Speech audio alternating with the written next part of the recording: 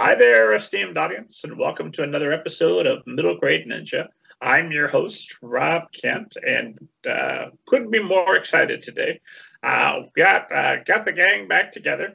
Our old friends, Dorothy Windsor and Sarah Jane Slack. Sarah Jane Slack and Dorothy Windsor. I don't know which of your names will put first. I don't know. Maybe we'll thumb wrestle and we'll figure out. I think we did Sarah last time, so knowing me, I'm a creature of habit. I'll probably just leave it that way. That sounds good. So here we are.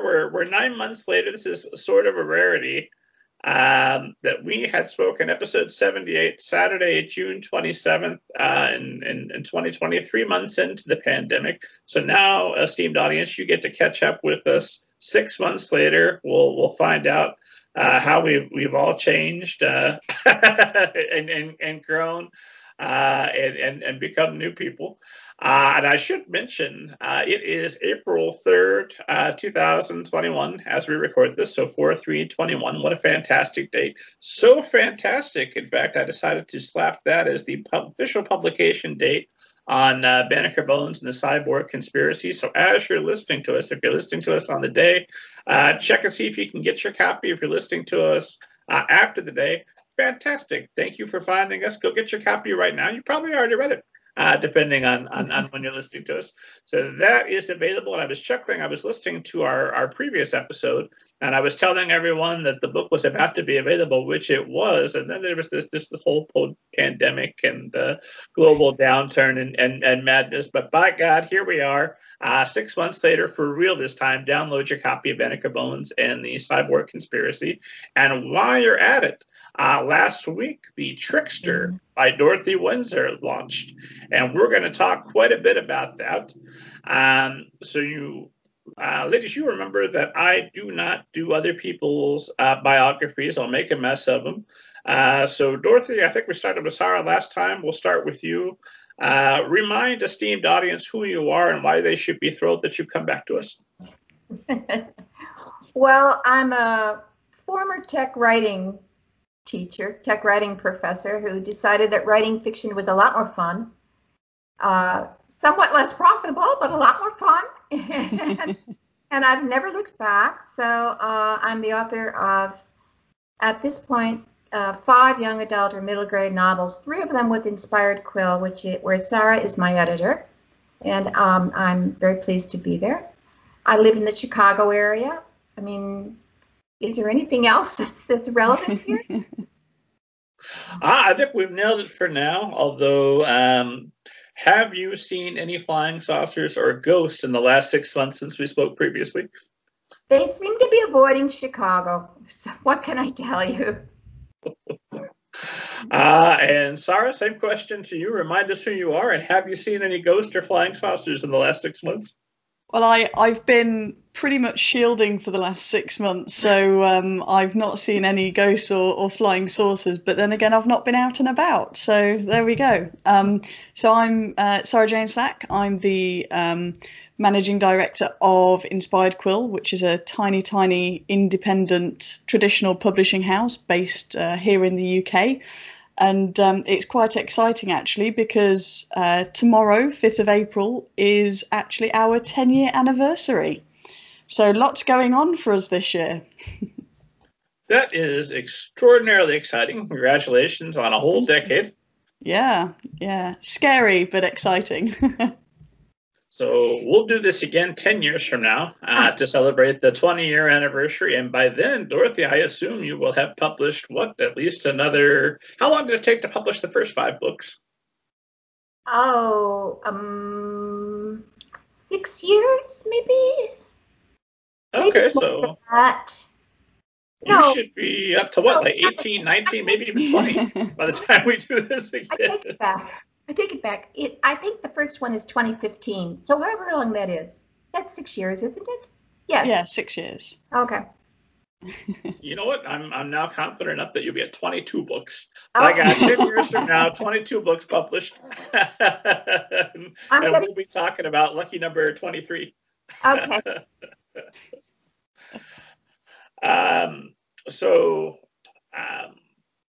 Well, I guess the most obvious question to ask is, here we are 6 months later. How has quarantine treated you? How have the last 6 months since we spoke been? I'm assuming that you're not living in a Mad Max type apocalypse, but then that's not what I'm seeing on the screen behind you. But outside the house, who knows what could be going on? Sarah, I'll start with you this time. Yeah, it's been quite an eventful few months actually. So moving in the middle of a pandemic, and also we'll be moving again in a few months' time. Things still going quite at pace, shall we say, with Inspired Quills. So at one point we were trying to publish between 6 and 9 books a year. We've scaled that back slightly to 5. But that's now sort of locked in, if you like. So we've managed to keep up with our schedule. We've honoured all publication dates instead of having to push any back. So that's been quite nice, in that we've managed to keep going in that way at a time when, of course, a lot of small businesses and especially small presses have had to fold because of the pandemic and not being able to go to events and stuff like that. So yeah, it's been quite eventful, but we're chugging on. You're celebrating the 10-year anniversary. We're about to get to the 20. So it sounds like it's all mostly going swell for you, which is going to be, by sharp contrast, I assume everything is miserable in Dorothy's neck of the woods. I hope not. Well, things are looking up in my neck of the woods. For one thing, I'm vaccinated. I managed to score. That's huge. The good news is I'm vaccinated. The bad news is because I fit into an age category that came out vaccinated, so that part wasn't so rosy. But I'm feeling the pandemic. I found it very, very hard to concentrate during the pandemic. I felt distracted all the time, and so you would think that because there was all this time I had when we were locked down, that I would have written like more. But no, there were long stretches where I couldn't write at all. I couldn't even read. I was just very, very distracted. And now that seems to be clearing up.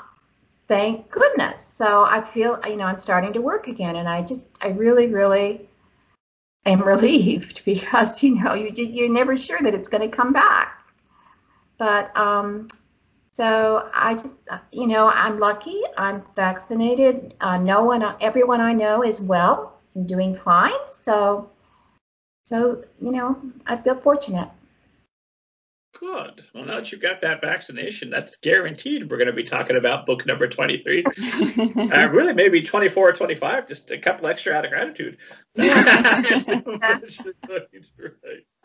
I 100% relate. It has, my mind has been mushy many a days since we last spoke, and just days where I guess what I'm doing today is watching the news and objective horror and checking Twitter on a regular basis. Yeah. But I'm with you. We've just opened up vaccinations here locally, so Mrs. Kent and I will soon be getting ours.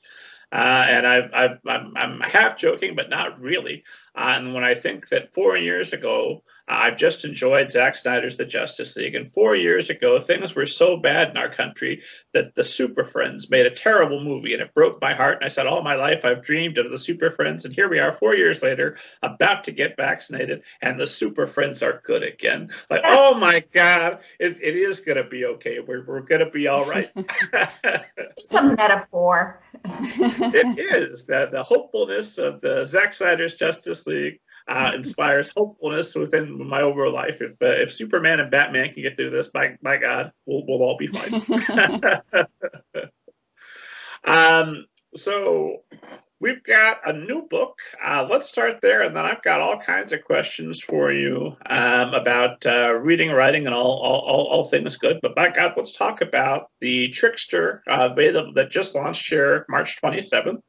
And so just like we did before, Dorothy, I'll have you tell us about the Trickster, and then Sarah, I'll have you edit her response and tell us the better version of what the book's about. Okay, I'm gonna hold this up.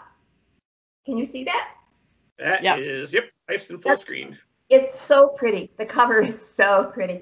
Okay. The Trickster is the story of two young people who are in a city that I pictured as being like New Orleans at Mardi Gras time. Okay, only of course it's not, it's in a sort of quasi-medieval setting. The point of view alternates between Dilly and Fitch. So a girl and a boy alternate the point of view.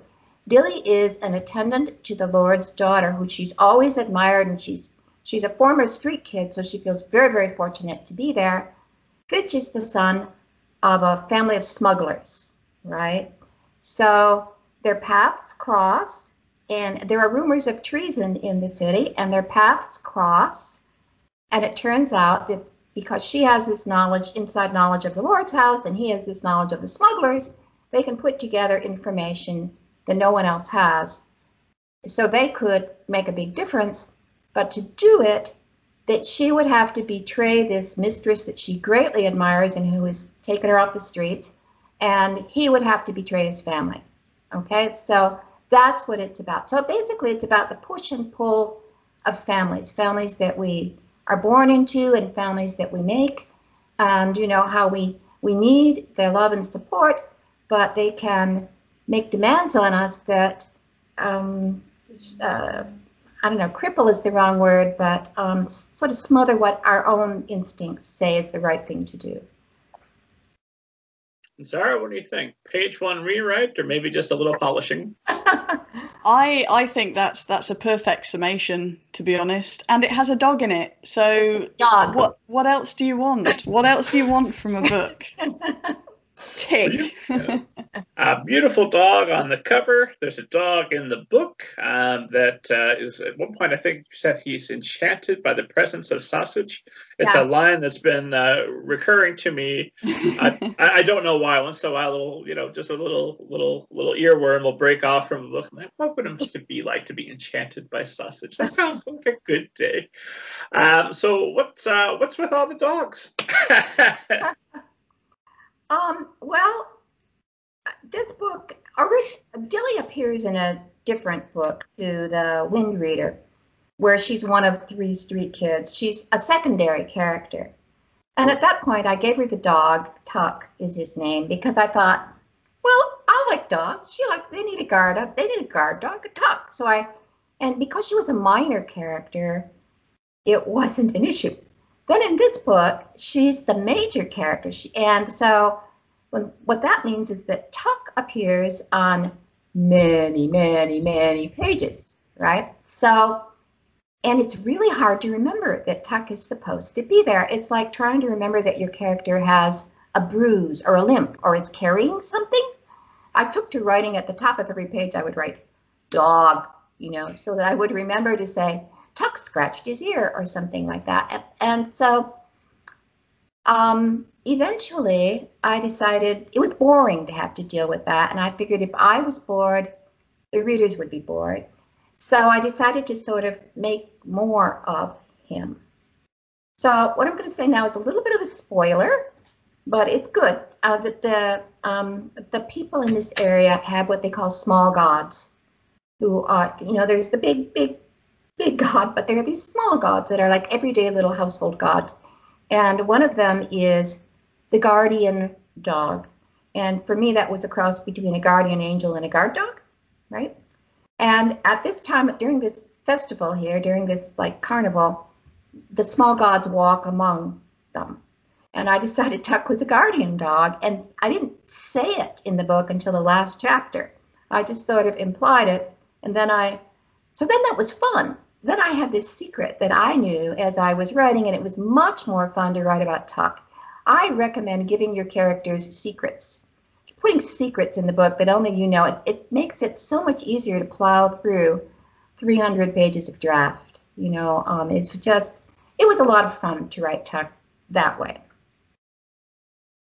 So which of all of the gods in town is the right one, and why is the god that the listener believes in wrong? No. I just love this idea of the garden. You've got to be a little careful about when you're working with gods, because it's easy to offend people, and I don't mean to do that, but yeah. How does that change things, knowing that the dog? I mean, are there supernatural powers that are possessed and are just being kept completely 100% secret? I don't know that Tuck is particularly supernatural. Do you think so? Can you think of anything, Sarah? I don't think so. No, it's quite nice the way, after read it. Obviously, I've read the book a few times now, so getting to the end and then going, oh, okay, I'm going to reread these bits now to see if you've dropped any hints. And what you were saying, Dorothy, about it's fun to have that secret, which is foreshadowed, but it doesn't make the book lose anything, regardless of how the reader has read it. Yeah. Which is always nice because, sometimes, especially with, books and TV shows, there's this twist at the end and then you almost feel betrayed. And it's like, actually, I'm not going to go back and read it because everything is a lie and it just came out of nowhere and it's ridiculous. Whereas, with the way that Dorothy's written it, it kind of ties things up nicely instead of just completely destroying all the, hopes and dreams you had for this cute animal previously. Yeah. I'm very attached to Tuck. Yes, me too. And I wanted to say, dear reader, you can trust me. I am not a monster. I did not kill the dog. That is just what a monster would say. There's no way to trust that. So you can trust me. I can hear that, Sarah, you've been betrayed by authors before, and I know I have as well. I've had at least one book I can vividly remember. Like, nope, that is a betrayal. There's nothing that set that twist up, but I checked it across the room, and I haven't read anything by that person since. It's so disappointing. It's almost as though, oh, I need to shock people, and it's just, for me, and I don't know whether I'm slightly jaded after so many years in editorial now, but it for me, it comes across as quite lazy when it literally comes out of nowhere and there's no kind of foreshadowing at all. It's kind of, okay, fine. I'm thinking about a certain book at the moment where the character turned into a half elf and I put the book down mid-book, which I never do, and didn't buy the third one in the series. So, yeah. Although I'm biased against elves anyway. But apart from that... Well, now we definitely need to delve into your prejudice for elves. What have elves done to you? Yeah. It was just it. So the whole Lord of the Rings films came out when I was at school, and everyone just wanted to be an elf with all the role play games and stuff, and I just got sick of them. To be honest, overpowered usually. So, yeah, anyway. Sorry, esteemed listeners, if you're a fan of Legolas. Sarah, I used to write Lord of the Rings fanfic. I'm being very careful with what I say, Dorothy. Well, now, Dorothy, I think that it's on you. I just heard a challenge. If I'm you, I'm thinking the gauntlet has been thrown down. Sarah's at least going to read all of the next books you're going to write. Yeah. It seems to me that the challenge is for you to write the perfect half-elf story that's going to change Sarah's mind forever. I don't think so. Well, there could also be a dog. I'm open to a half-elf dog. That would actually be amazing. I did want to know. I wanted to. Well, I want to follow up and ask more about this series, especially since you're writing not sequels, but an interrelated series. Mm-hmm. But I want to talk briefly about the cover real fast while we're talking about dogs, because you've got that beautiful. Hold that up again so everybody on YouTube can see. And you've got the dog right there on the cover. So of all the things that could go on the cover with a massive book like this, why the dog? Why is that the best choice? And Sarah, I'll throw that one over to you, since my next questions are going to be like, what inspired you to write this book? And you won't be able to answer that one, but the cover, I assume you had quite a lot of input on. And let's also talk about how does that cover process work between you? Go on. So that's quite interesting. So as Dorothy mentioned, we've now published 3 books in the Tales of Rinland series, although you can read the books independently. And with the others, there's always been an item on the front cover and a picture of the main character on the back cover. So Dorothy will be able to show you a picture of Dilly just there. So effectively, we wanted something this time that, you know, one of the items from the book, of course, and one thing that came up was this brooch that one of the sea captains wears, which you can see on the cover Tuck has between his paws, and we kind of just wanted a way to show the size of it rather than it just sort of being a brooch and you can't really gauge what it is. And then we thought, well, we've got to put Tuck on there somewhere. We just have to, like, that's just a thing that needs to happen. And of course, on a back cover, you're a little bit limited because obviously you need the blurb and the barcode and that sort of thing, and you can't make it too fussy. So we thought, well, what if we had Tuck on the cover, not necessarily the full dog, but the paws and the muzzle. And yeah, it kind of came from, we wanted it to have the same feeling as the previous 2 books without being overpowering. Would you say that's what we went for, Dorothy? Yes. This one was Sarah's idea.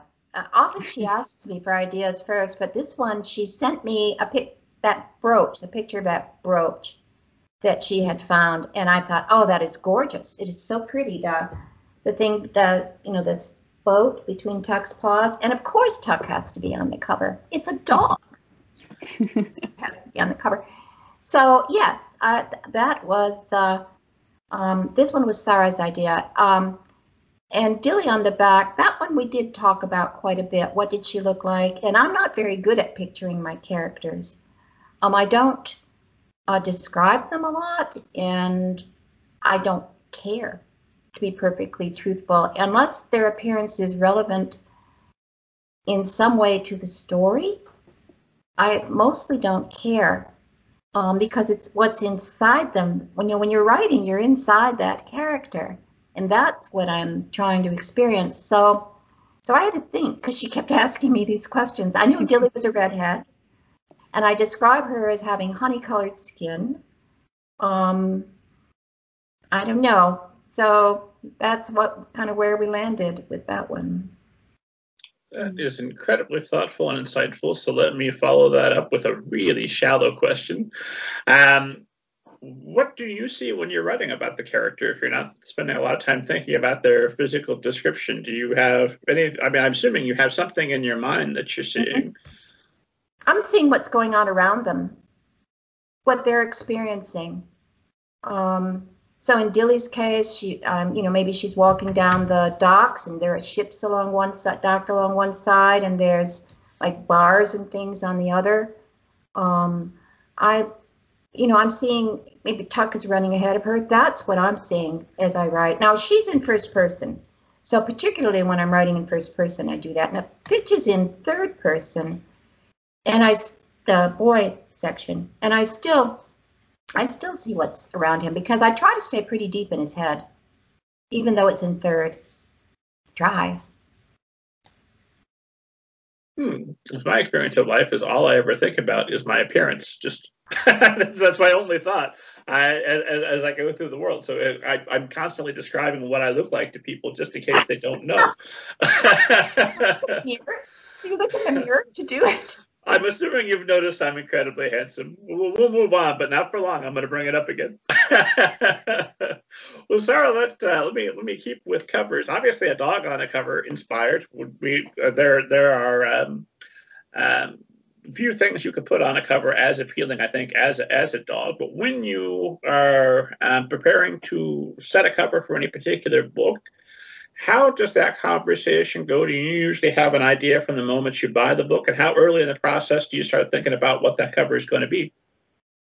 So we start the process quite early on, and we've done that because we're trying to get the books ready to go at least 1 month before publication date. So previously we used to be very close to the wire, sort of, sending it off to the printers sort of 2 days before it's due to be actually published, which is just, you don't get any sleep when you do things that close to the wire. So we've tried to bring the how early everything gets sorted forward.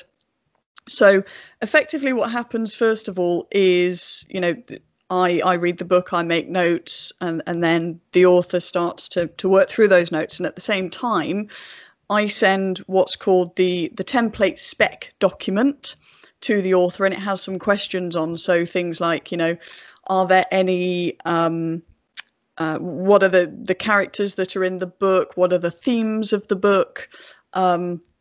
The synopsis or blurb, are there any color schemes that you do or don't want to see on the book? And also I say, what sort of vibe do you want the cover to have as well? So obviously, certainly within fantasy, we're seeing this sort of almost re-emergence to what I would call sort of Eddings, Tad Williams style covers, which are a lot more sort of traditional art, even if they're done digitally now, sort of traditional art rather than, photographs or photo manipulation. So we're seeing a move more towards those again. So what I say is, what kind of covers do you like the look of? Give me a few examples, because obviously that would then depend on the cover artist that we work with, because not every artist can do across different styles. So one of the great things is that we managed to have the same artist for all of the Rinland books. Marco Penichetti, I think is his last name, who's fantastic. And we now have that level of consistency across the whole series, which is also really nice. Yeah. I'm very handsome. I have blue eyes and blonde hair. Anyway, Dorothy, when do you start to think about the cover, and how much input do you feel comfortable having when it's your book, but it's not your publication? Or does that thought enter into it at all? I don't think about it at all until Sarah asks me. To me, that's not my end of the business. That's for one thing, a cover is like a tiny little billboard to get people to at least try the book, pick it up and look at it, maybe buy it. It's part of the publishers. They have much more knowledge of that than I do, of what is going to sell, because they have a lot of experience with that. I have no idea. Before the first book came out, I think I asked at my local bookstore whether there were usually people or objects on the cover, and the bookseller said it was about half and half at that point. So I knew that didn't matter, and so I basically, and there are concerns about the cover that, again, I don't know anything about, like it has to look good in a, what do you call it, the little postage stamp size. The thumbnail? Yeah. And, which limits. And so, so basically I trust Sarah. If there's a screw up, it's her fault. I trust Sarah. She knows much more about this than I do. And if I hated the cover, I would tell her. And I'm sure she would try to make it. It's really important. So Inspired Quill, before we were a publishing house, we were a book review blog. And I'd heard so many horror stories about authors who were just completely steamrolled and had no say whatsoever on the book cover. And there was one story in particular I heard from someone who was with one of the big six, as they were at the time, saying that they had to change a fundamental bit of the book because they put the wrong sort of bird on the cover, because they thought it looked better. And they were like, but that's not the bird that's in the book. I don't know if it was like a raven and a sparrow, but like, it wasn't even sort of a raven and another corvid, it was quite different. And they were saying, oh, you can just change that in the book. It's not going to make any difference. And we've got the cover now. And they ended up having to do that. And I just thought it's just not on. So although, I'm happy to make suggestions, I'm not a designer by any stretch of the imagination. So, this sort of collaborative approach is really important, because at the end of the day, yes, you could argue that, the author only wrote the book. They didn't have to, work on the cover, etc. But it's the wrapping paper, right? You can have the best gift in the world to give to someone, but if the wrapping paper is, torn and got marks on it, no one's going to touch it. So it's got to be reflective of all of the heart and soul and hard work that's gone inside. So when we're talking about a series, so here we are. This is the third book in the series, but these are not direct sequels. And Dorothy, I'll let you speak to this. How have you worked your magic that you have a series without sequels? Well, a sequel.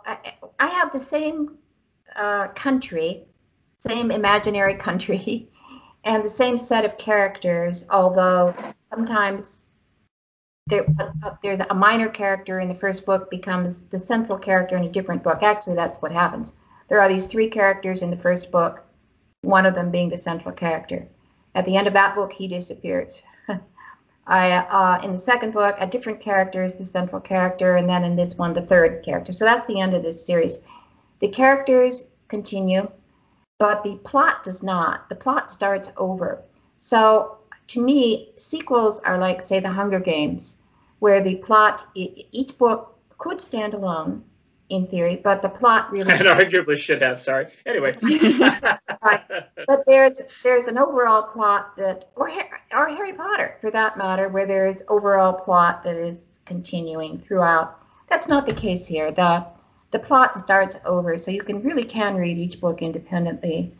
So it supports me in that I have these ready-made character of Dilly, whom I know somewhat. But it also limits me in that I cannot now do something completely radical with her, right? She has to be more or less in the line with what she was in the other book. So it's actually, this kind of series is pretty common in, of all things, romance novels, where a minor character in one novel will be then the central character. There'll be three sisters, and then, it'll be a different character in each one. So it's not uncommon, and I enjoyed the continuity. I enjoyed those characters. I didn't want to leave them after the first book. I wanted to do more with the minor characters, and so that was satisfying to me. And then do you keep track of the continuity between, I'm assuming you've got a way of keeping track of the continuity between the series because you are locked into that world. It has to be consistent. Or does Sarah come back and say, whoa, I've got my continuity sheets here from the previous books, and I don't think so, not so fast. I don't think it was an issue. No. It seems to be, she's a redhead. I knew that, so she's still a redhead. It's still the same country, with the same people in charge and so on. So it didn't seem to be an issue. I have seen it an issue sometimes in other books that I've read. Sometimes it's an issue within the book. The character turns, say, from redhead to a brunette in the middle of the book, But I just didn't. It just didn't seem to be an issue. I must be keeping track, I guess, somewhere. And then, Sarah, is there a different approach to marketing a series like this, where it's not direct sequels? In a Harry Potter type series would be different for how you market? I think it gives you a little bit more flexibility, and it's almost like you have the best of both worlds, because if you enjoyed the world that Dorothy has created in book 1 or book 2, then it's likely that you'll like book 3. But you don't have to have read book 1 or 2 to understand book 3. And I do feel that we've all done it, where we've picked up a book. I remember one of the first series I got into was The Dragon Riders of Pern by Anne McCaffrey, which is like 5 million books long.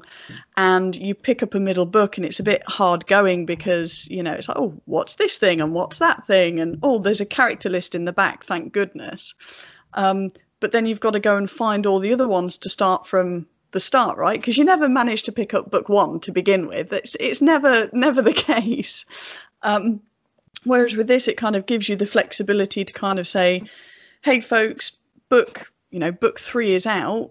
If you enjoyed the other ones, go and buy it. But at the same time, you're not locking people in. And I think that's quite important now where, for so long, so many new fantasy books especially were part of, a 20-book series, especially with, Game of Thrones and Robert Jordan and, and they were all sort of doorstopper size as well. And it's a lot to ask people to kind of put in that time and energy, especially if they've not heard of a series previously.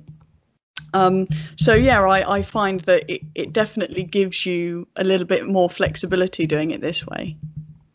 Sarah, do you want to talk about branding them as Tales of Rinland? Yeah, so that's something that we did as of this book, actually. So thinking about the continuity side of things, it's right. Even on the cover. So, we don't have to put, book 1, book 2, book 3, but having that level of, oh, this is part of the same world. Now that there's, 3 of them, it's not, just a single book or a duology. That's really interesting because people can then search, oh, I wonder if there are more Tales of Rinland, and it doesn't matter which order you read them in. So if you happen to find one in a library somewhere, then you can just get on and read them, I guess. So yeah, but that's something, as I said, we decided to sort of bring in with this latest book. Are the Tales of Rinland going to continue indefinitely? Of the 23 books I've committed you to writing for when we're going to get together a decade from now and do this again, how many of those books do you imagine will have been Tales of Rinland?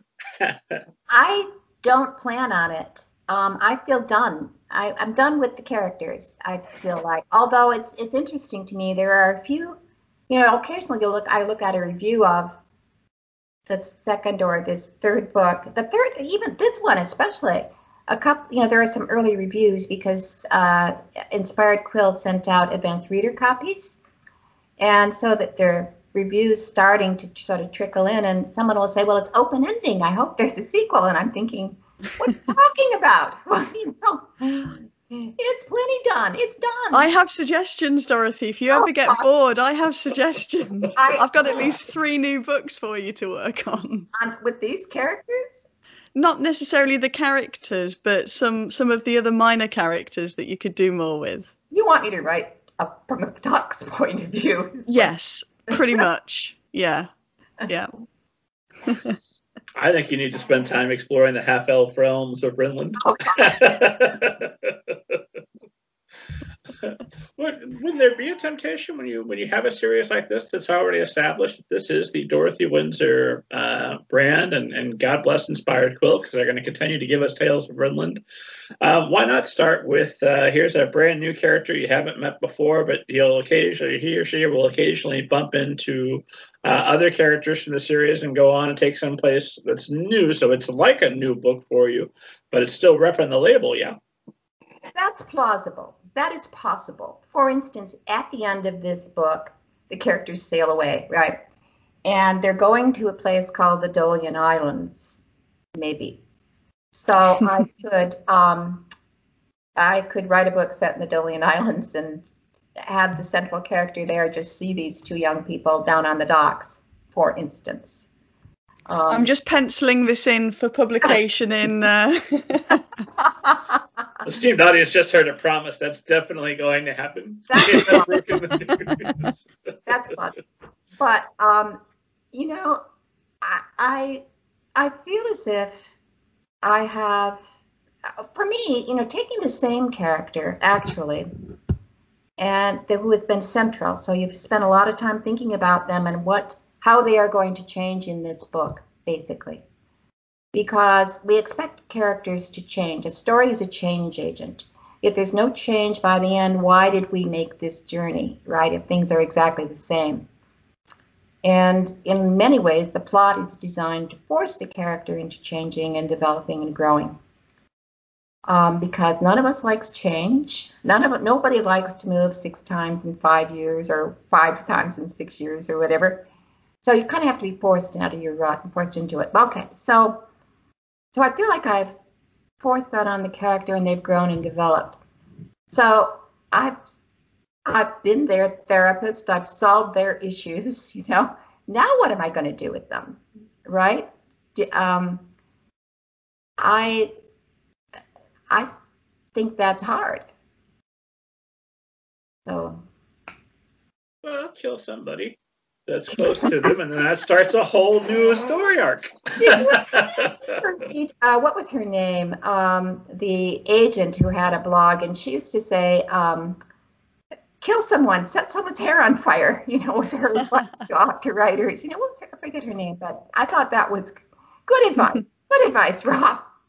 Talk, obviously, we don't want to start a reader uprising, but somebody a little more minor. So, have there, here we are, we're talking 6 months into, we're hopefully exiting the pandemic into a glorious new world in which the Super Friends are great again, and everything's going to be wonderful. But how does the pandemic change your plans for launching this book versus books earlier in the series where you didn't necessarily have this concern? And Sarah, I'll throw this one over to you first. It's really interesting, actually. I've been doing a lot of interviews and podcasts recently about how the pandemic has affected publishing in general. And one of the things that keeps coming up is, launch events. So, usually we would want to have in-person launch events, etc., which obviously with the current climate isn't possible. But we've actually always done quite a lot online anyway. So you'll notice a lot of the bigger publishing houses have been scrambling over the last however long, and they've realized that, doing stuff online is a thing, and it's a thing which can actually be more accessible as well for people in not just in different locations, but, people who can't travel for whatever reason, or, and it's a way of expanding your reach even further. So in terms of how different it is, I would say that there's obviously a lack of in-person events, but in terms of how we're managing to still, get the book out there, not an awful lot has changed because we've always done a lot of stuff online. We've put more emphasis into the online stuff now, of course, but I think that's a redistribution of resources rather than doing something completely new. I don't know if Dorothy has anything to add to that one. I miss in-person events. I miss conventions, and I live in the Chicago area, and there are a couple of conventions you can go to. There are lots of library author days that you can go to and take your books and talk to people about the book. There are other authors there, often of whom I know by this point. And so that's a lot of fun, and I miss doing those. But I've always done a lot of virtual things anyway because it is a small press. And I'm not traveling around the country on a book tour or anything. Now, as it happens, I am doing an in-person event in my building Thursday, I think. Because most people in this building have been vaccinated, as it turns out. Now, we have to wear masks and all, but I'm allowed to stand up with them remotely in the room. and read, read the first chapter or talk about it. And I'm going, because I've had 2 books come out since we've been locked down. This is the second book because The Wise Man came out when we were locked down too, as a matter of fact, here. And so I'm not going to read from that, but I'm going to talk about it a little, and I'm going to show this fabulous book trailer that Inspired Quill made for me, just to sort of see if I can get them to be interested in that one too, and then I'll read from The Trickster. So I'm looking forward to that. It's actually quite difficult to move into in-person events because I've spent so long locked down that just stepping into a store feels chancy, and so I'm like, maybe we're all like those, like say some animal that's lived in a kennel their whole life, and now they don't know how to go out and walk on the grass because they've just gotten so used to being locked up. So we'll see how it goes. It is being held in one of the bars in this building, so that should help. How many bars are in the building that you live in? One of the bars. Which one has the most gin? I think that's the real question. They're pretty well supplied as far as you have the money, they have the gin. I think the pandemic has changed the definition of what is a well-supplied bar. Yes, wine o'clock is coming pretty early some days. But now I do wonder, and I'm with you. I think some things aren't coming back. Like I think I've done my last handshake. I think that's behind me going forward. But I do wonder now that you've done some of these virtual events. Obviously, you had the middle grade Ninja Boost that came last time, which is why you've returned to us and done some other events as well. Not to make us all self-conscious, but it does occur to me once in a while that some of the listeners to this program haven't been born yet. In other words, we can go and we can do in-person events, and will make hopefully an incredible experience for everybody that's in that room. But a virtual promotion continues to promote forever, long after I've forgotten the idiotic thing that I said on podcast episode, I don't know, number 4. Somebody will tweet at me like, "Well, you idiot! What were you thinking?" There's a long tail. There's a long tail, just like there is to ebooks. It used to be before. I realize I'm talking prehistoric now, but before there were many ebooks. A book had its day on the bookshelves at Barnes and Noble or wherever, and then after some period that was quite short, a month or something, it was gone, and it would be very hard to find it after that. And now, with ebooks, as you say, they're there. Some of your readers, Rob, have not been born yet, so yeah. I wonder sometimes just when we're going back into the world and trying to figure out what's going to be prioritized and what's not, how important were those in-person? Well, but we know how important they were. How important will that be in the strategy going forward, Sarah, for Dorothy, who's going to write 23 more books, plus all the other authors that you're going to be working with? So I love this question because I think there's definitely 2 sides of it. There's the side of it from the perspective of we're a tiny press, so we don't get preferential treatment from the big stores because we can't afford to give them 70% off the list price to stock the book. There was a bit of a hoo-ha with one of the big chains over here who effectively charged the publisher for putting books on the shelves. And of course, bigger publishers can do that because it's a loss leader, right? You see 50 of the same book on a table in a big store and you think, oh, maybe I should buy a copy then if it's that popular.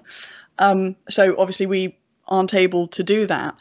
So one side of it is making sure that the books we do have get airtime, not just when they're published, but the back catalogue as well.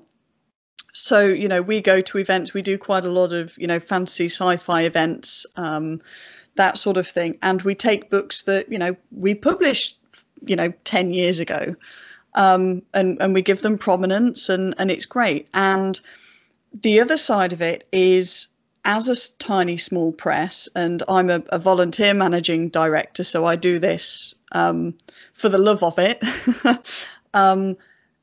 I find them really energizing. So I do as many events as possible because I love talking to people, and it's usually how people find us again and again.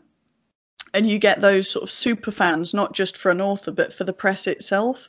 So events, in-person events, will always be incredibly important to us. I think going forward, we will need to be a little bit more cautious in terms of the events we choose to attend.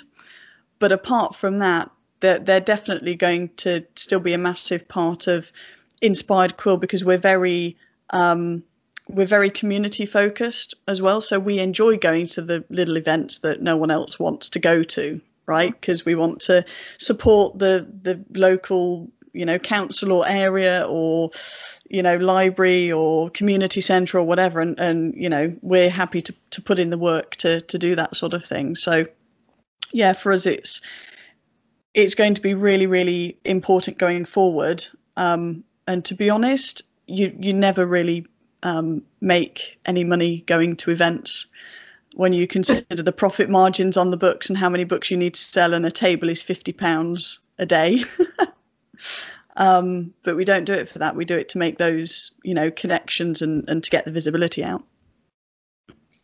What kind of connections are ideal to make at an event like that? Sorry? What kind of connections are ideal to be made at an event like that? That's a great question. So I think a lot of it is to do with the other publishers and authors you meet. Definitely. One of the things that's amazing about the publishing industry, certainly in terms of indie presses, is how much we support each other. So it's not sort of a cutthroat industry, because a person doesn't buy a book because it's from a certain publisher. Let's say they buy it because they like the book, right? So there's no point in being cutthroat in this industry, which is wonderful.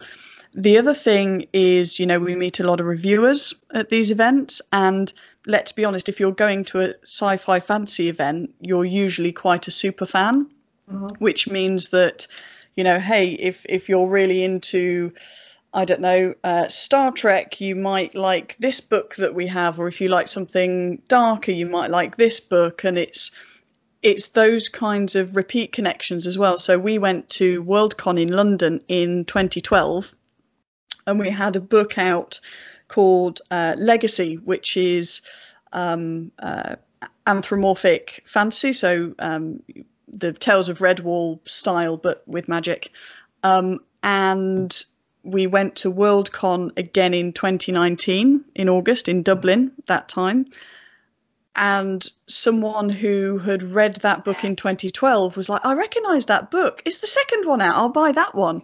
And this was, 7 years later. So people remember, and they're like, oh, I definitely spoke to you last time because we talked about this, and you really helped me with that thing, and you were really nice, and I spoke to your authors about that. So yeah, it's really interesting. That is an experience that's a little bit more difficult to cultivate on a Zoom call. Exactly. And it's just that, being able to go over and chat to someone and then leave, and it's a lot difficult to do that, even if you have sort of drop-in sessions on, Google Meet, for example. It's not the same. Dorothy, I wanted to ask a little bit about your writing group, and then I want to make sure that I ask you guys a couple of questions from the blog that I've been trying to work more into the show. So get ready to be asking about your favorite books. That's going to be fun. But I did want to ask about is it the Barrington Writers Workshop? Because you've got a lovely blog post at the top of your blog, or it was as of the recording. Hopefully, still will be close as of the day. About working with your critique group and getting the most out of that. And how does that differ from Sarah, who I notice is thanked specifically for helping you to change the ending of the Trickster? Right. Sarah asked me to do a post for Inspired Quills blog about getting the most from your writing workshop. And after I sent her that one and it was ready to go, I thought, I also learned a lot by just critiquing other people's work during the workshop. And so I said I will getting the most part 2, and I linked to the Inspired Quill blog and then mine. The Barrington Writers Workshop has been around for quite a while, and it at least 10 years, and it used to meet in the library, which happens to be right next door to my building. All right, which is how I found it, because we moved here maybe 2.5 years ago, and I've always belonged to a writing workshop. I really value the support, and this is a really good group. There are people who are good writers and good critiquers, and who are very conscientious, and we've always met once a week, Wednesday night from 6:30 to 9, which is quite a commitment, really. And now we've been meeting by Zoom. So it's I don't know how writers survive without a writers group. This particular group, as I say, we're mostly critiquing one another's work. I belong to an online group that doesn't do critiques at all, and it is closed, it is locked. You have to be invited, so it's private. I assume my invitation got lost in the mail. Sure. Yeah, probably. That means people can complain about their publisher or their agent or their editor without committing suicide, committing suicide, So that group is like a support group where someone recently their royalty check bounced, which I thought, oh my God. So, so I mean, that's the kind of thing you can share on that you would not share publicly, probably, unless you were really mad. So I don't know. I've always belonged to a group. I don't know.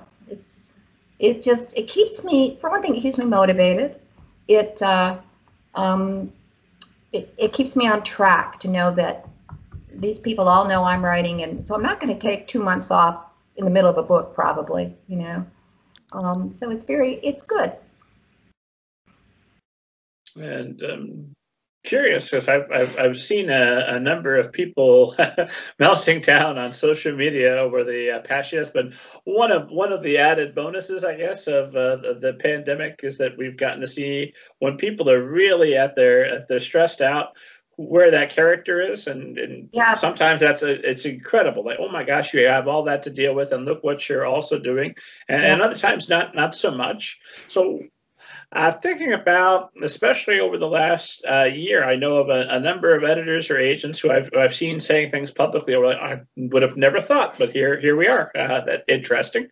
Why is it a good idea if you're walking away from a publisher, you're never going to see them again? Obviously, that's not a problem for you because you're going to write 23 more books with Sarah. But and before you found Inspired Quill. Why is it important to keep those interactions that don't go so pleasant out of your social media feed and putting them where just anyone can read them? Are you asking me? Yeah, but ask you, and then I'll ask Sarah also. Okay. You never want to burn a bridge, right? You need them much more than they need you, probably. The only reason you would complain publicly would be to warn other writers away from, say, an agent who is dishonest or something like that. And even then, you'd be careful, because it's too easy to get a reputation for being difficult to work with, and you never know who's going to be friends in the industry. Some agent that you dump on may be friends with an editor who now looks at your submission, So it's just not a good idea to. And usually when people do say things in public, it's because they're so angry or worked up that they have not stepped back and thought about it first, right? So you need to do that. Well, Sarah, thoughts? And also, what do you think when you see authors publicly saying things that maybe they shouldn't? I think, yeah, there's definitely two sides to every story, right? So I'm a massive advocate for, if anyone in the industry has been dishonest, if royalty checks are late with no reason, there's always potentially mitigating circumstances, but you need to be honest and transparent, and you've got to know what you're getting yourself in for.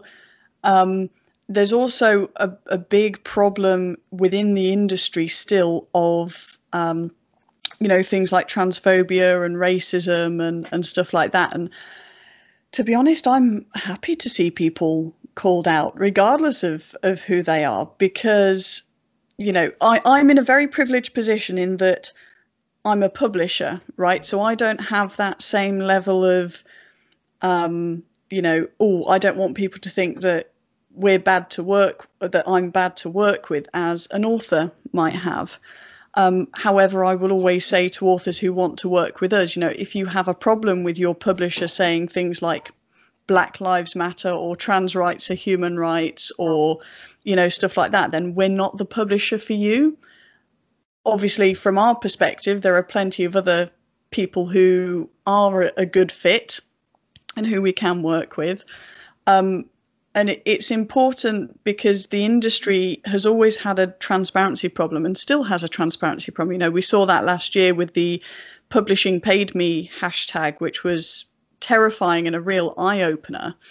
The challenge that I have sometimes is when people who are slightly outside of the industry make sweeping comments about the industry and say how bad different things are.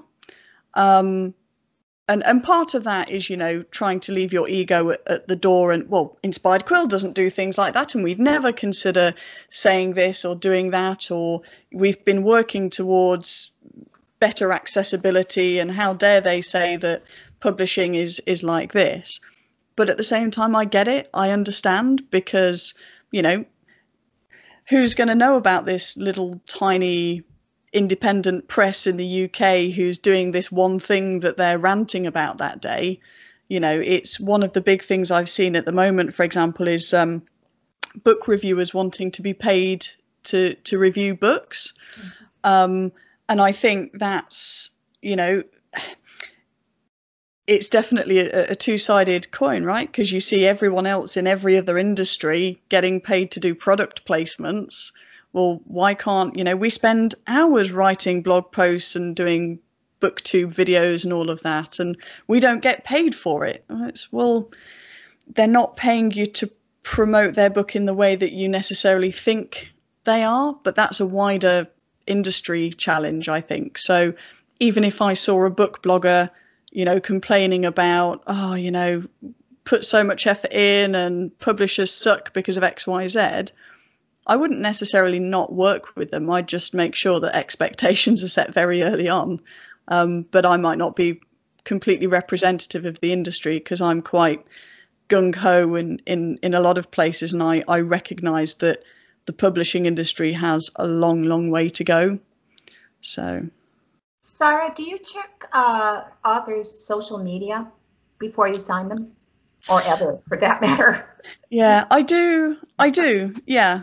Some of our authors are louder on social media about certain things than others, but from as far as I'm concerned, as long as that ethos fits with Inspired Quill, which all of the authors do, then I'm more than happy to.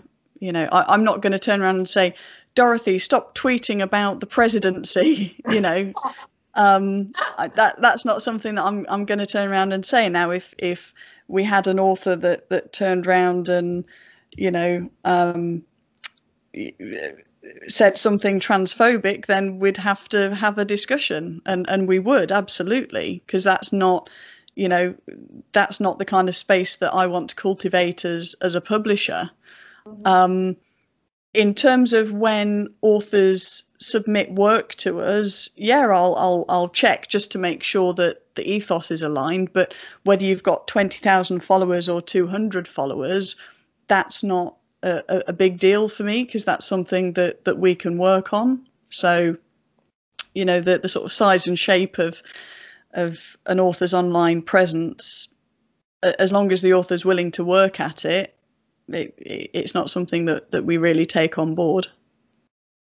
I do wonder, and something that's I've been wondering for a while, partly because the one effect of the last 4 years of a president I refuse to make the show about is not his behavior, but the behavior of so many people that have followed. Like, Mm. oh, if this terrible person hadn't come along and said these bad things, I wouldn't have known 73 million of my fellow Americans apparently are on board, and that's just fine with them.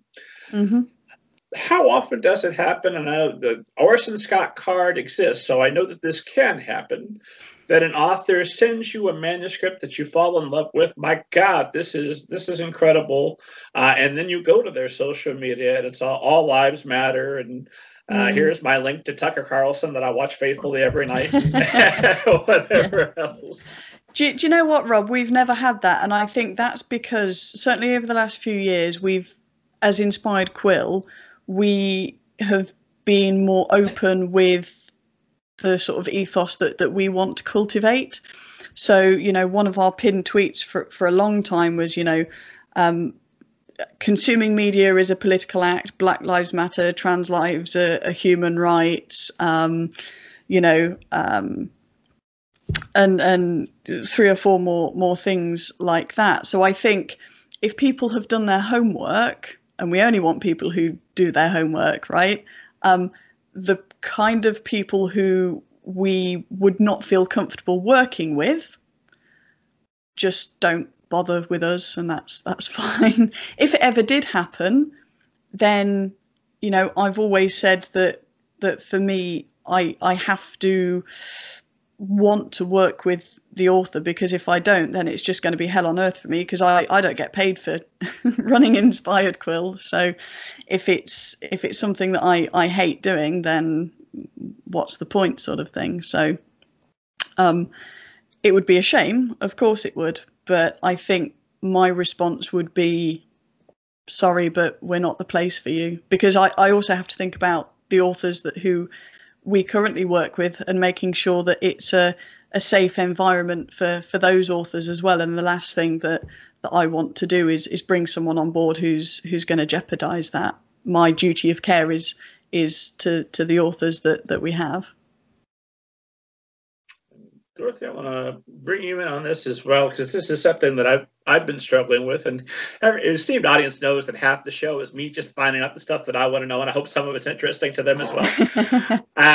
But with social media, one of my New Year's resolutions this year was to just drop politics out completely, because when I saw the election result, I live in Indiana, which went bright red on the first hour of vote counting on election day, and I saw that, and I thought, well, I guess they didn't read my angry tweets. I wrote a very thoughtful Facebook post on better ways to think, and apparently it missed them. And so I've pulled way back, not because I don't believe in speaking out politically. If you're having a protest, something effective, let me get in on that. Let me come with you and be a part of that. But as far as social media goes, I've come to think that, well, you know what? If I could just get more people reading and practicing empathy, hopefully some of this other trouble will sort itself out once, you know, maybe you're going to continue to be a bad person for the next 5 years, but you started reading, you're thinking about how other people feel 10 years from now. Let's see who you are. Yeah. So I pulled way back. But at the same time, I know that Inspired Quill has their diversity pledge. This is important to you. You are outspoken on these issues. And Dorothy, I've seen you be relatively outspoken on social media as well, usually because I liked and retweeted it. How political are you being, and how political should authors be? Is there anything regardless of which side of the which side of the aisle, what side is barely competent and one side is terrible? I hate the way this thing is framed. But how useful is it to be outspoken politically, and how do you try to manage that with your social media? Dorothy, you first, and then Sarah, back to you. I don't know how useful it is to other people. It's useful to me. It makes me feel better to rant a little. I used to, when I first started using social media, I kept my politics completely out of it because I was afraid I would offend potential readers. And finally, I decided to own my politics. That was, and that felt important to me. given the times we live in. As I say, I don't know how useful it is, and I try not to film. I want there to be other things too. You know, I want to sound like a person with a wider life than I probably have at the moment. But you know, and I try not to be mean usually about what I say, because people do have legitimate differences, and some illegitimate ones, you know. And I sometimes wonder how my politics, whether or not it comes through in what I write. You know, it seems to me I'm consistent there. What I write is consistent. I don't talk about real life politics, but I frequently write about who should rule the kingdom, right?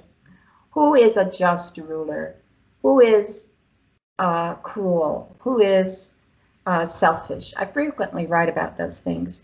So I wonder how people read that coming from different perspectives, you know? So I like what you're saying about empathy. There is actually, I think I've seen empirical evidence that children who read fiction show more empathy in the tests that those particular studies were doing. So I think you're right about that. I don't see how you could not be right, but so I like that, and you know, maybe I'll think about that. And then I think I'm going to write.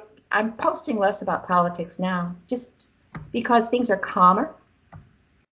So that is a nice thing. Politics are calmer. The super friends are good again. My God, 2021 so far, pretty good year. right. Sarah, what advice do you have in the same vein of authors managing their social media, and what responsibility do you feel to your social media? I think Dorothy hit the nail on the head slightly when she was saying, don't be mean. So for me, you know, everything is political, right? You know, people say, oh, you know, don't make this political. It's kind of, well, it is, because that's just the world we live in. You know, everything is political. Consuming media is a political act. Publishing is a political act. If you think about, you know, even if you don't think it is, I think the thing for me for Inspired Quill is be constructive. So don't just post, you know, mean things about politicians that you don't like, and don't post gushing, you know, fan fiction about politicians that you do like, right? For me, it really comes down to, you know, there are human rights issues that not everyone will agree on. And for me, they seem to be so obvious, like, you know, Black Lives Matter, for example. Oh, don't politicize this. Well, first of all, it is incredibly political, and, you know, people who think that that's not a thing, it, for me, quite short-sighted. But, you know, it's to do with,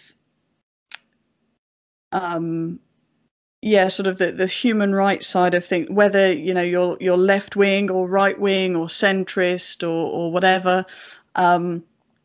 You know, that's something outside of what I would publish with Inspired Quill. So, you know, we kind of keep political parties out of it when we're posting things. You know, and it's more to do with the outcome of policies, you know, protests, that sort of thing. And as I say, it's usually to do with human rights, and everyone should have the right to live in a dignified way, effectively. So there are lines in the sand that I would sort of not go past when posting with Inspired Quill, even though I think that personally I'm slightly more radical than Inspired Quill would be posting. But I think that's an important distinction to make, and I would say for authors, you know, regardless of what side of the line you are, make sure that what you're posting is more constructive than just sort of name calling. Fair enough. Well, fortunately, our politics are calm and will never rear their ugly head again. I think that's behind us now. Woo! Well, I see I'm watching our time, and I see that we're almost about where we were last time. I promised that this would be a shorter episode, and so it will, because my dream, my goal for esteemed audience is that they can listen to this episode and episode 78 plus the one we're recording 10 years from now, and that all three have brand new content in them. So I'd like to ask two near impossible questions to answer, and then we'll call it a day. The first of which, and this will not represent your most favorite books because that's impossible. It's cruel, particularly for you, Sarah. How many angry emails do you want to get that you didn't pick my book? But assuming that all books from Inspired Quill are off the table, any author you've worked with can't be part of the answer. What would you say are three of your most favorite books? Not necessarily the most favorite, but three very much toward the top. Do you want to go first, Dorothy? Sure. My favorites change all the time, but there would always be a Jane Austen book in there. You know, one of them, changing over time. My favorite, a book, you know, when you said name your favorite book, my immediate thought went to Megan Whalen Turner's The Thief, which is a young adult fantasy novels. It's a series, I think there are 6 books, and she just finished, and those books have been sold to Disney Plus to be made into, you know, movies, I guess, TV show, whatever. And I just really admire The Thief, the first book in that series. It's in first person, and I don't want to spoil it for anybody, but it just, I just really enjoy it. And so a third one, what would it be? Boy, I don't know. It changes all the time. What have I read lately that I really like? I don't know. Because sometimes what I've read lately is just picking from what I've read lately is not a good idea, I would say. You know, there have been some good books in there. But, you know, you have to stand the test of time in my bookshelf to be one of my favorite books. I don't know. Sorry, you talk for a while, Sarah. I'll talk. So I think one of them has to be Jane Eyre. Is one of my favorites.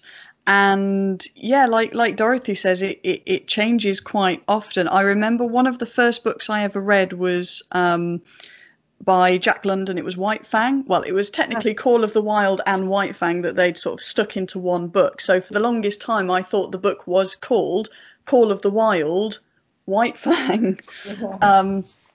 So better title, honestly. Yeah, right. And then definitely something by probably the most influential book in my life was, or short story rather, was The Smallest Dragon Boy by Anne McCaffrey, because that started me on the path I'm on now. Effectively, I can trace back pretty much my entire literary life to that short story, which is pretty cool. So yeah, there you go. Jane Eyre, Call of the Wild, White Fang, and The Smallest Dragon Boy by Anne McCaffrey. Dorothy, I assume you realize your third book is Banneker Bones and the Cyborg Conspiracy, available today, esteemed audience. Exactly. What was I thinking? It was that. I like your shirt, Rob. I really like your shirt. Thank you very much. Like your merch. For those of you listening instead of watching, I'm repping, as usual, a Banneker Bones. Just shameless. I have Banneker Bones clothing. I make sure I wear it on the show. It also makes things easy ahead of a podcast. Like, what will I wear? The same thing I always wear. I've got a collection of book shirts. It's going to be one of those. One less decision I have to make. So no real answer. What did you come up with for a third favorite? Oh, I just glanced at my bookshelves and settled on Rachel Cain's Prince of Shadows, which is a retelling. I know these are all odd choices, except for Jane Austen. It's a retelling of Romeo and Juliet from the point of view of Benvolio, and it's very entertaining. Rachel Cain just died a few months ago, so tribute to her, Rachel Cain's Prince of Shadows. And then my final impossible question, and then we'll call it a day. But I got to say, I feel like we nailed it. I don't know if we beat episode 78, but we have definitely been as good, maybe a little bit better second time around, maybe I feel like maybe we've elevated this just a bit higher. So thank you both again for making the time and for being so generous with it here. Thank you. My final question for you is, if you could have lunch with any author and or publishing professional, so I'll allow an editor or an agent if you prefer, but any author or publishing professional, living or dead, that you're not currently working with and could have lunch with now, so you don't have to feel obligated to pick each other, or me, you met me, but someone you haven't had lunch with before that you'd like to have lunch with. Who would that be, and what do you think where would you go and what would you talk about? Who wants to go first? Oh, God. Sorry, it sounds like you better go first. Oh, wow. Unless that was your choice. God, a popular author.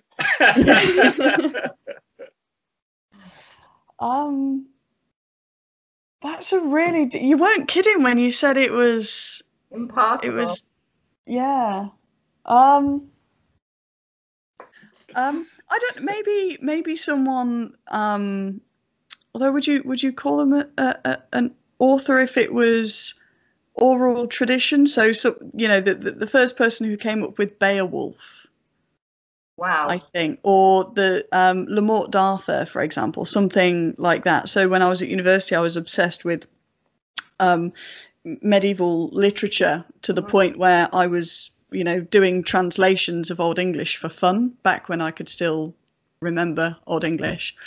And I just think the oral tradition of storytelling, I think that modern storytelling has so much still to learn from the oral tradition of storytelling. I think it'd be fascinating to sit down and get into the mind of an old storyteller, as it were. So yeah, that's my answer. That's my answer. I assume you're going to be eating at like a cookout someplace with a lot of mead, and you're not going to take your cell phone out because you don't want the conversation to be, whoa, what was that? Yeah, absolutely. What's going on? I used to do medieval reenactment, so some of the best food I've ever had in my life. So yeah. Well, this is going to work out splendidly. You're all set for this. So what are you going to talk about? I assume you're going to be wearing the appropriate outfit. What's that conversation going to be about, you think? I think probably just in terms of, how do you hold an audience, and how does it come out, and how do you sort of structure things so that you don't remember, that you don't forget, stuff that you've just spoken about 10 minutes ago. And it's really interesting actually, because we say now, show don't tell, whereas in the oral tradition, of course, if you've ever read like the Iliad, every 20 pages they're saying, and as you remember, this person did this thing 10 minutes ago. And it's because when you're saying that orally, people aren't always listening. It's like, the Globe Theatre with Shakespeare, right? People used to go in for a chat and then half be looking at what was happening on stage. So, the tradition is so different, but so rich at the same time. I'd just be fangirling, let's be honest. All right, Dorothy, who have you chosen? Okay. I immediately thought of Bruce. I don't know whether you know the Bruce Springsteen song that goes something about how Einstein and Shakespeare were having a beer. Mm-hmm. And yes, Shakespeare, having a beer with Shakespeare would be interesting, In that song, I can't remember exactly how the lyrics go, but Einstein says something like 1 and 1 makes 2, and Shakespeare says, no, they make 3. That's poetry, he says. And I thought, yeah, I want to have that kind of talk. I want someone to talk with like that. So, yeah, it's Shakespeare. Let me pick Shakespeare. I would probably hate his face. Well, take lots of notes. It's my understanding that scholars have some questions. So take lots of notes about Shakespeare's appearance and exactly who that person might have been. Really write those plays. Yeah. You'll come back and you'll say, believe it or not, I looked exactly like Josephine. It was in my mind. Well, Dorothy, where can esteemed audience find you online, find more information about your books, follow you on Twitter, all that good stuff? I think I'm just Dorothy Windsor on both Twitter and Facebook. My blog is at dawindsor.com, so DorothyWindsor.com, and Windsor is spelled without a D, Winsor. It took me a long time to remember that, unfortunately. Right. Yeah. Yeah. You kind of have an excuse in that. I blame the UK monarchy. That's exactly what on top of everything else. It's the worst thing they've ever done. Put that D in Windsor. Okay. So if you look for me online, I'm there. And the books are, all the online books are, they're on the Inspired Quill website. And small presses make a little more money if you buy directly from them. Inspired Quill does ship to the United States for $3, but they don't charge sales tax. So I think when you do the conversion from pounds to dollars, the book's a little cheaper on the website. But I'm on all the other websites too, Amazon, Barnes & Noble, IndieBound, all those. So Kobo probably. Yep. Sarah, where can esteemed audience find you? So it's just at Inspired Quill on all of the different platforms. The website has a hyphen in, so it's inspired-quill.com.